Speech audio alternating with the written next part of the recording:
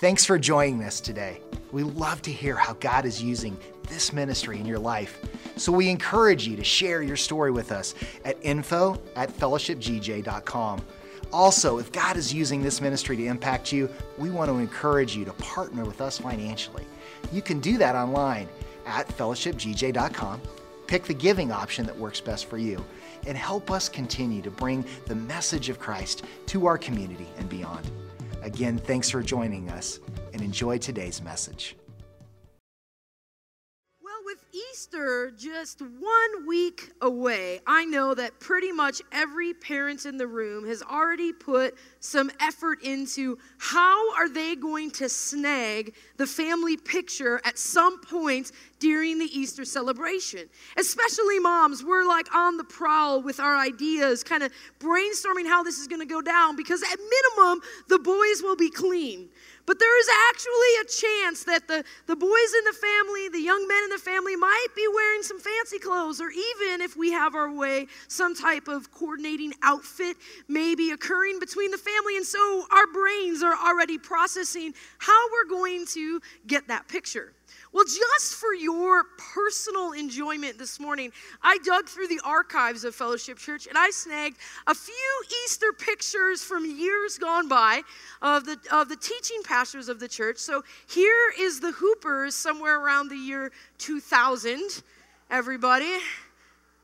Yep. So cute. And then just to show I'm playing fair, here is me and my brother when we were just little kids in 1980 getting ready for Easter. And I don't really know what's going on in this picture for Pastor Tim, but it was there. I don't really know about that. We did manage to find one with his family also, not just his prize kitten. So there's Pastor Tim coordinating with his father. Beautiful, beautiful family memories being made by everyone on Easter. So he's not here this weekend. That's my favorite part of this moment. He's going to find out in like a week or two when one of you let him know. But just to make this moment a little easier, this year in our worship center lobby, as well as in our 4640 lobby, we're going to have an Easter backdrop that's just for you to take pictures with your family. So if you get your kids to come to church or you have your adult children meet you, you can just stop by one of those picture backdrops and snap a picture of your family just to make one thing a little bit easier for you on Easter. But Easter is just 1 week away, and it's not just about Easter hams and Easter photos. There's a lot that we need to be thinking about as we zoom in on this last week before Jesus' death and resurrection. And I think it's most appropriate this morning to spend our time together studying and looking at what did Jesus do with the last 7 days of his life. Because I believe he wasn't just messing around killing time. I believe he was very strategic in what he did with those last 7 days. And if we take a look at that, it shows us a lot about who Jesus is and what he valued. And so what we'll find is that Jesus is heading towards Jerusalem. And as he does that, he has to pass through the city of Jericho. So we're going to pick up the story in Luke chapter 18, verse 35. It says, as Jesus approached Jericho, a blind beggar was sitting beside the road. And when he heard the noise of the crowd going by, he asked what was happening. They told him that Jesus of Nazareth was going by. So he began shouting, Jesus, son of David, have mercy on me. Be quiet, the people in front of him yelled at him. But he only shouted all the louder, Son of David, have mercy on me. When Jesus heard him, he stopped, and he ordered that the man be brought to him. And as the man came near, Jesus asked, what do you want me to do for you? Lord, he said, I want to see. And Jesus said, all right. Receive your sight, your faith has healed you. And instantly the man could see, and he followed Jesus, praising God. And all who saw it praised God too. Now in this action, we see what it was that Jesus truly valued. We see that Jesus is the one who makes time for everyone who calls upon him. And maybe for you, you thought, you know what, Jesus wouldn't have made time for me because of my disability. Jesus wouldn't have noticed me. I would have been in the back of the crowd. But here in Luke 18, we find that Jesus made time for the person that everyone else was passing by. Jesus said that who that person was mattered and was significant and valuable. And the truth is that for each one of us, Jesus cares. No matter who we are, no matter what we've done, no matter where we've been, Jesus makes time for us when we call upon him. Even if we would view ourselves as the forgotten or the unnoticed or the unloved, Jesus says, no, I have time for you. And Jesus showed this truth over and over again in just even Luke 18, this text that we're looking at. He stops to bless the children in this same chapter. He stops to heal this blind man. He stops to answer the question of the misdirected rich man. He stops to get Zacchaeus and call him down from the tree. Even though he's a notorious sinner and tax collector and thief, Jesus says, no, that doesn't matter. I have time for everyone who calls upon me.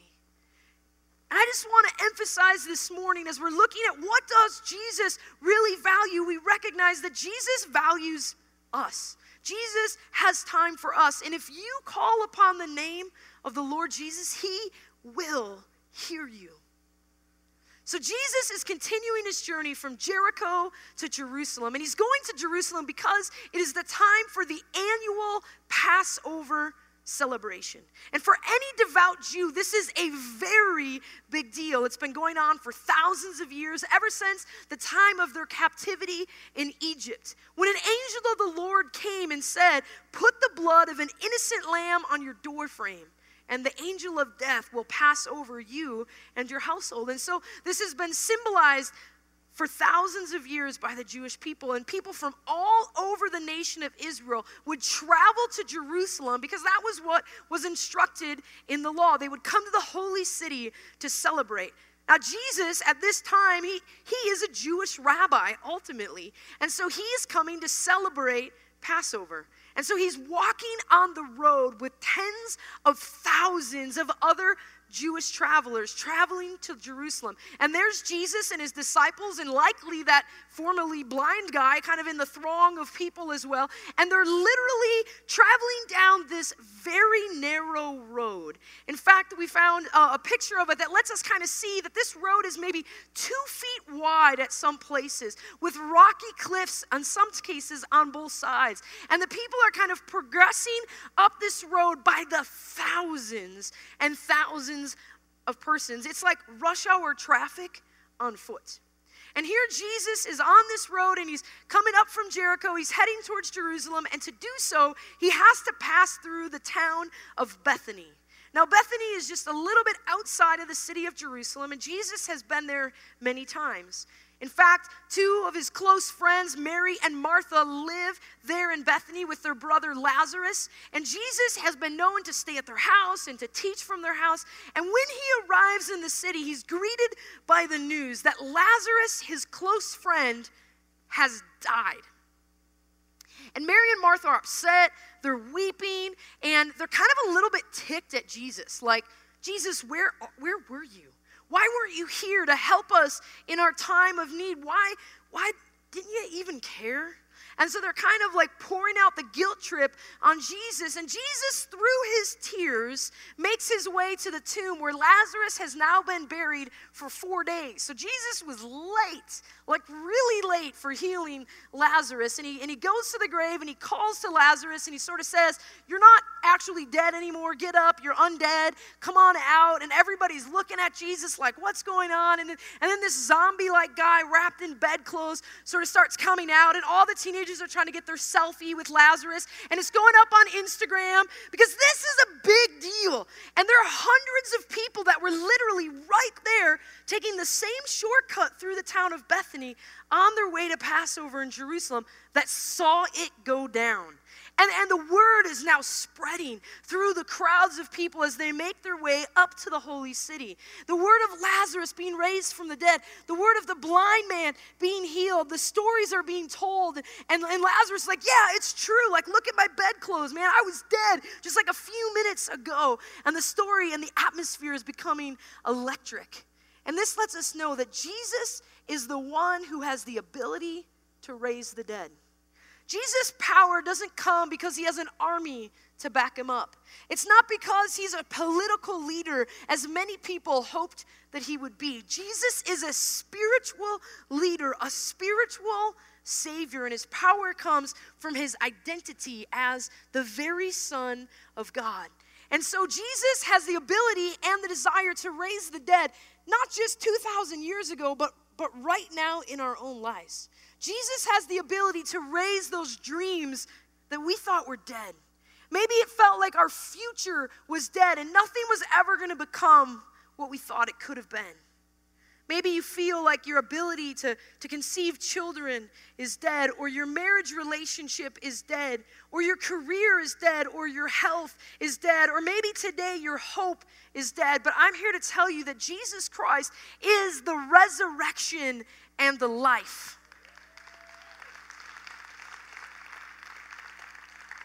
He doesn't just raise things from the dead. He is resurrection. He is life. And so any dead thing that you and I have in our lives, if we just invite Jesus to touch that which was dead, it cannot help but live. Now he's leaving the town of Bethany. The crowds have grown, and he's headed toward the Mount of Olives.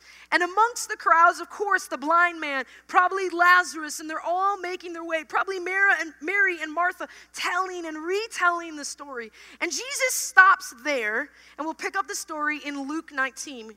He came to the towns of Bethpage and Bethany on the Mount of Olives. And he sent 2 disciples ahead. He said, "Go to the village over there," he told them. "And as you enter it, you will see a donkey tied there that no one has ever ridden. Untie it and bring it here. If anyone asks, 'Why are you untying that colt?' just say, 'The Lord needs it.'" So essentially, Jesus sends 2 disciples to go commit grand theft donkey. And they bring this donkey back, and they put their coats over the donkey, and Jesus gets up on the donkey, and he starts to ride up this last ascent over the Mount of Olives. And as he comes up over the top of the Mount of Olives, this is the first time that the temple where the Jewish people worship comes into view. And the temple itself is a beautiful structure, one of the most impressive in that era that was even built. It was built by Herod just a few hundred years before, and it was truly magnificent. And we have a picture of the temple here that you can kind of see. This whole rectangular structure is the temple, and as you're coming up over the Mount of Olives, that's the view you would have of the temple for the first time. It's like the crown jewel, the prized possession of the Jewish people. And Jesus is seeing it from atop this donkey. The thousands of people cresting the mount at the same time are kind of seeing this absolutely gorgeous view. Now, next to the temple, right next to the temple, in fact, you will see the fortress of Antonia. Now, that fortress is the fortress that the Roman Empire built. And it was an affront. It was just disdained by the Jewish people touching their temple right there. And that's where the Roman guard stood guard. There was normally 600 soldiers stationed at any given time at the fortress of Antonia. But at Passover, it would be doubled that. So 1,200 guard would be staying at the fortress of Antonia, and their sole job was to make sure that there was no Jewish revolt, no Jewish rebellion of any kind that would be coming, and that was what they did. So Jesus is coming up over the Mount of Olives. He sees the temple in all of its splendor right before him, and there's the joy of the Jewish celebration as it's happening, and at the same time, there's the distaste for the Roman oppression that's in the shadows of the very temple that represented the presence of God. And so Jesus sees this and he feels this energy. But let's take a look at the day. At the day Jesus chose to enter into Jerusalem 5 days before Passover, this day in our generation, we know that it's called Palm Sunday. But back in the day, when Jesus was traveling, it wasn't Palm Sunday. It was called Lamb Selection Day. Now, Lamb Selection Day was Basically, part of the Passover celebration took place 5 days before, and what would happen is all of the Jewish families would go, and they would select their lamb for the sacrifice. And it was a happy occasion to take one's children to the farm or the bartering area and look around and try to choose the lamb that would take away the sins of your family. And people would be excited. It's like going to get a Christmas tree in our generation. But it always took place on the same day. So you have about 150,000 people trying to pick out their lamb. And children are excited and they're running around like, I choose Lammy. And the lamb's like, yay, I'm adopted. No, you're not. Right? So all this is kind of unfolding and people are just anticipating this excitement and it's a little bit chaotic going on. And Jesus decides on Lamb Selection Day to make his appearance into the city of Jerusalem. Do you remember what John the Baptist said as he was baptizing Jesus? He said, behold, the Lamb of God who takes away the sins of the world. This is a name used to describe Jesus. And so as Jesus is riding on his donkey down into the city of Jerusalem on Lamb Selection Day, he's making a statement. He's saying, here I am. I am the Lamb of God. I am here to take away the sins of the world. Who will choose me this Lamb Selection Day as the sacrifice for their sins and the sins of their family? Because truth number 3 is that Jesus is the one who offers himself for the sins of the whole world. Jesus offers himself. And this is so mind-blowing because he didn't have to. He could have staffed it out to an angel. He could have decided to change the rules of how it all worked. He could have just wiped out Adam and Eve when they messed up and just sort of started over with Steve and Bonnie. I mean, like all kinds of things could have went down. But Jesus said, no. I will go. I will be the Lamb of God who takes away the sins of the world. The truth is that we have all sinned. The Bible says that the cost of sin is spiritual death. It doesn't mean physical death. It means eternal death, eternal separation from all that is good and all that is God. Romans 3 says, for everyone has sinned, and we all fall short of God's glorious standard. Yet God, with undeserved kindness, declares that we are righteous. He did this through Christ Jesus when he freed us from the penalty of our sins. For God presented Jesus as a sacrifice for our sins. People are made right with God when they believe that Jesus sacrificed his life, shedding his blood. And it's the power of the blood of Jesus that saves us. But it doesn't just initially save us, it also continues to announce and invite us into this deep and lasting and real friendship with God. Romans chapter 5 highlights this. Beginning in verse 9, it says, and since we have been made right in God's sight by the blood of Christ, he will certainly save us from God's condemnation. For since our friendship with God has been restored by the death of his Son, while we were still his enemies, so now we can rejoice in this wonderful new relationship with God because our Lord Jesus has made us friends of God. Guys, this is like a mind-blowing truth that's being revealed in these verses, letting us know that it's not about fulfilling a religious obligation, but it is a relationship with God that's being afforded to us because of Jesus' sacrifice on the cross, because of everything that this week in history represents.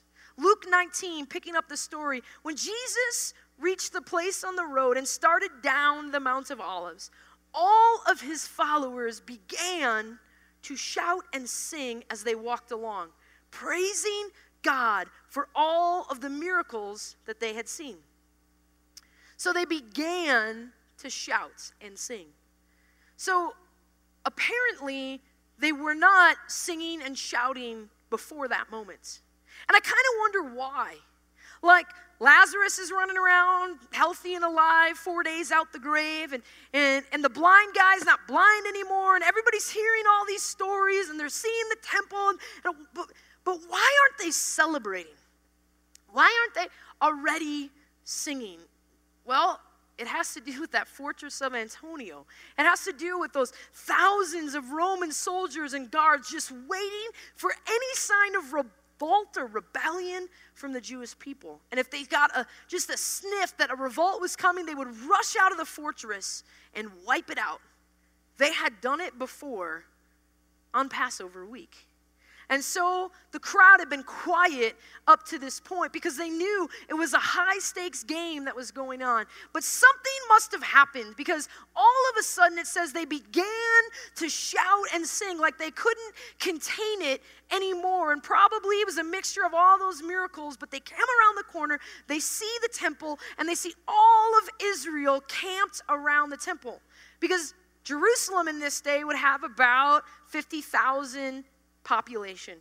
But on Passover, it would swell to 150,000 people living in the city. Well, there's no room for these people, so they would be like country jamming it without the beer. And there would just be like tents everywhere, campers backed up. I mean, people just kind of staking off their turf, lawn chairs set out, like the whole area. So they're seeing the temple in the shadow of the fortress of Antonia, and then all of Israel camped all around.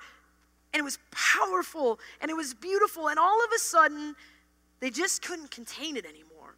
And in spite of the fact that the soldiers might crush them, like praise just leapt forth from their mouths. Now, kings had made triumphal entries before. Like throughout Jerusalem and Israel's history, whenever the kings would go to battle, they would go and they would conquer and they would come back. They would come back down this road. It was like one of the only entrances at the time into the city of Jerusalem. And kings would get their war horse, right? And it would all be like polished up and waxed up and its mane combed, and they'd be ready to go. And they'd come down and they'd have their servants running with banners declaring how many they had slaughtered of the enemy in their war. And the king would come down making this procession of sorts, and they expected that was life in the kingdom. But then you have Jesus, and he's coming down, and they look up to see their king, and they see him on a donkey, not a war horse. And it's a little like disheartening. It's like this Braveheart moment, right? And then all of a sudden, Jesus, instead of this war horse, is on the donkey. And all the people are like, this doesn't make sense. This isn't what it was supposed to be. This isn't what we were expecting. We were expecting something awesome. What, did Enterprise just have the Prius left when he went to rent the horse? I mean, just only the donkey was available. It didn't fit with their Braveheart image of what the kingdom should be like, the kingdom of God's people. And so they were disheartened. It would be like Oscar night, and Brad Pitt rolls up behind all these stretch limos and pimped out SUVs, and then there's Brad Pitt on a Schwinn bicycle ringing his bell, just kind of pedaling up, and we'd all be like, what? That's not right. That doesn't jive with the whole scene. And Jesus on the donkey was just so out of place, but it said something. They expected a lion of war, but instead he came as a Lamb of God. They expect a war horse, but here he is on a donkey. And Jesus could be saying, I'm not the type of king that you think I am. My kingdom is different from any other kingdom of this world. And so even with the anticlimactic donkey, and even not what they expected, even still, they're going to worship Jesus nonetheless. John chapter 12 records it best. It says, they took palm branches and went out to meet him, shouting, Hosanna, blessed is he who comes in the name of the Lord. Blessed is the King of Israel. This is significant because they're declaring that Jesus is king over Israel, not Rome and not Caesar. With the fortress of Antonia looming in the background, and they're waving palm branches around as they do it. Now, to us in our generation, we're thinking, oh, how resourceful of them.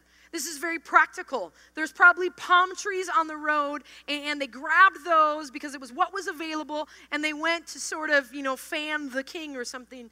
No. It says they brought the palm branches, right? So this was deliberate, and palm branches in Israel was a symbol of freedom and independence. A few hundred years later, or earlier, when Israel was a free nation, they printed palm branches on their coins. It would be like, to us in Americans, like a bald eagle. They intentionally were saying, this is our king. They were declaring, we're a free nation. We're waving our palm branches. We're declaring our freedom over Rome, over those Roman soldiers that could rush at us at any moment. They were trying to say something, and everyone in that generation knew it. Now, of course, there were Pharisees in the crowd, religious Jews in the crowd, and they knew what was being done. They knew what the palm branches meant. They knew what Hosanna meant, save us now. They knew they were declaring Jesus as the king, and so the Pharisees ran up to Jesus in a total panic, and they said, verse 39, they said, but some Pharisees in the crowd said, "Teacher, rebuke your followers for saying things like this." Now, Jesus responds to their request made out of fear and desire to control, and he says this in verse 40. He replied, "If they keep quiet, the stones along the road would burst into praise." You see, these Pharisees, they knew what would happen if the Roman guard saw the palm branches and heard the King Jesus statements. They knew what would go down, and they were afraid. But Jesus says, you want me to shut them up? Fine, but then get ready for all of creation to burst into praise over the one true King of Israel. Jesus is saying something specific. He's saying humanity, is created to recognize our Creator. We're created to recognize and acknowledge Jesus for the King that he is. All throughout Scripture, the Bible says the winds and the waves and the rocks, that all of creation can recognize that God is their Creator. And if our lives don't shout out in praise, if our lives don't shout out in love and adoration to our God, then we are missing it. Because the fourth truth reminds us that Jesus is the one who is worthy of all of our worship. We serve a King who is worthy of worship. Jesus forsook heavenly places, took on time from eternity, clothed himself in humanity, stepped into the battleground of temptation. And Jesus laid down his very life in the most gruesome of ways because he could not stand the thoughts of eternity without us. And King Jesus deserves the worship of our lives lived out for his glory. Now, it's easy in our day and age to show up in 7 days on Easter Sunday in our fancy clothes with our coordinating and thinking about the ham that's preset in the oven. And to be kind of happy and excited because Jesus rose from the dead, and the uncomfortable, bloody mess that historically occurred this week in history is behind us. But this year, I challenge us all to do something different. Instead of waking up next Sunday and being like, oh, looky here, good, Jesus rose from the dead, let's have ham and fancy clothes. I challenge us to put some thought into this final countdown.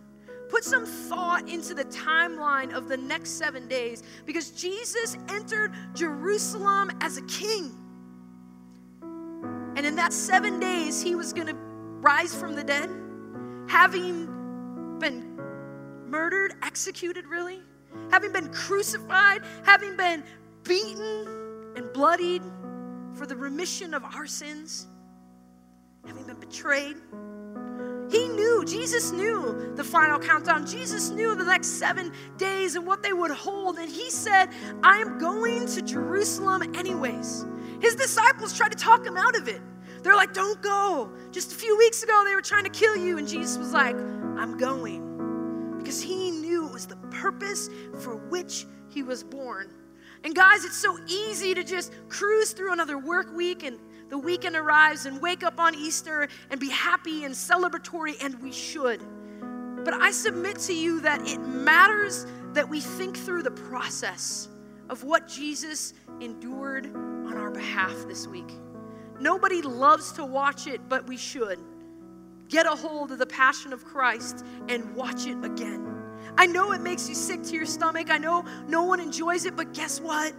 It's part of the miracle of the resurrection. Without the blood of Jesus Christ, there is no forgiveness for our sins. Without him taking our place, there is no reconciliation between mankind and God. It's part of the miracle. It's part of Resurrection Day. It's all part of the process.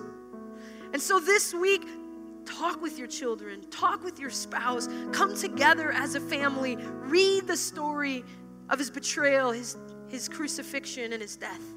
And then come on Sunday, inviting the whole family to celebrate with some meaning behind what it is we are celebrating.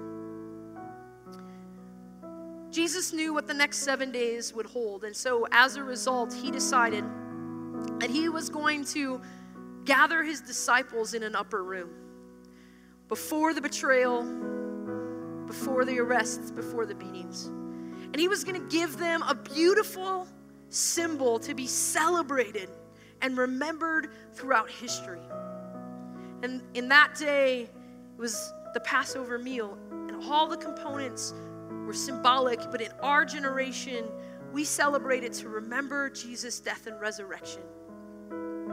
The Last Supper took place on Thursday as Jesus gathered his disciples in the upper room. And the Bible says that he took a loaf of bread. And he said, this is my body, which is going to be broken for you. And when he said that, he literally meant like the next day. He was going to allow his body, the body of the Son of God, to be broken for the people of God. And then he took the cup. And guys, all of this symbol is so precious to us. And we want, as a church family, we want this week to celebrate communion and to remember the symbolism before we go into Easter Sunday. So the ushers are getting in a position, and we're going to invite the church family to come forward and to pick up an elements of communion, of the bread, of the wine, and to return to their seat. And in a moment, we're going to partake of the elements together. It's recorded in Holy Scripture in 1 Corinthians chapter 11. It says, on the night he was betrayed, the Lord Jesus took the loaf of bread. And when he had given thanks for it, he broke it. And he said, this is my body, which is given for you. Do this in remembrance of me. Let's take and eat of the bread together.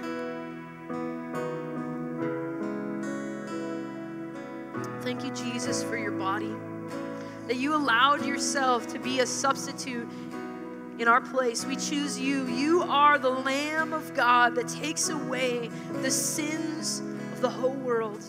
And thank you. Thank you for taking away our sins. Verse 25, in the same way, he took the cup of wine after supper, saying, this cup is the new covenant between God and you, sealed by the shedding of my blood.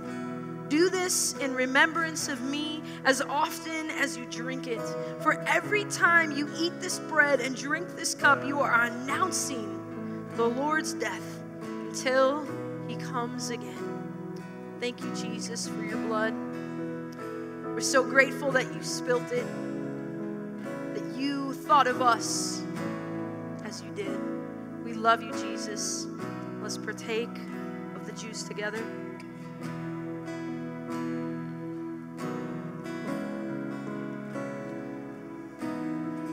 Jesus, this sacrifice that you made on our behalf, God, it's changed everything for each one of us. And we are eternally grateful that you would love us so much that while we were still enemies of God, that you came and sought us out to restore right relationship between us and you. Jesus, your love for us is so great. Your mercies are new every morning. God, we are in awe of you. We love you. We worship you, Jesus, with our whole heart, soul, minds, and strength. In Jesus' name we pray. Thanks for listening to this week's message at Fellowship Church. If you have not made Jesus Christ your Lord and Savior, I want to give you the opportunity to do that right now.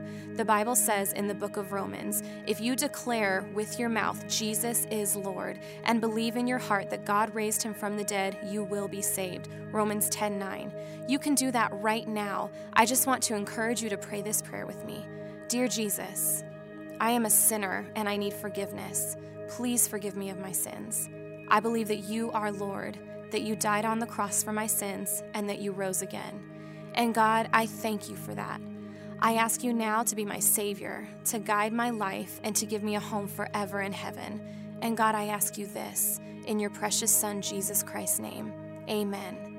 If you just prayed this prayer for the first time, or if you need prayer, we would love to hear from you.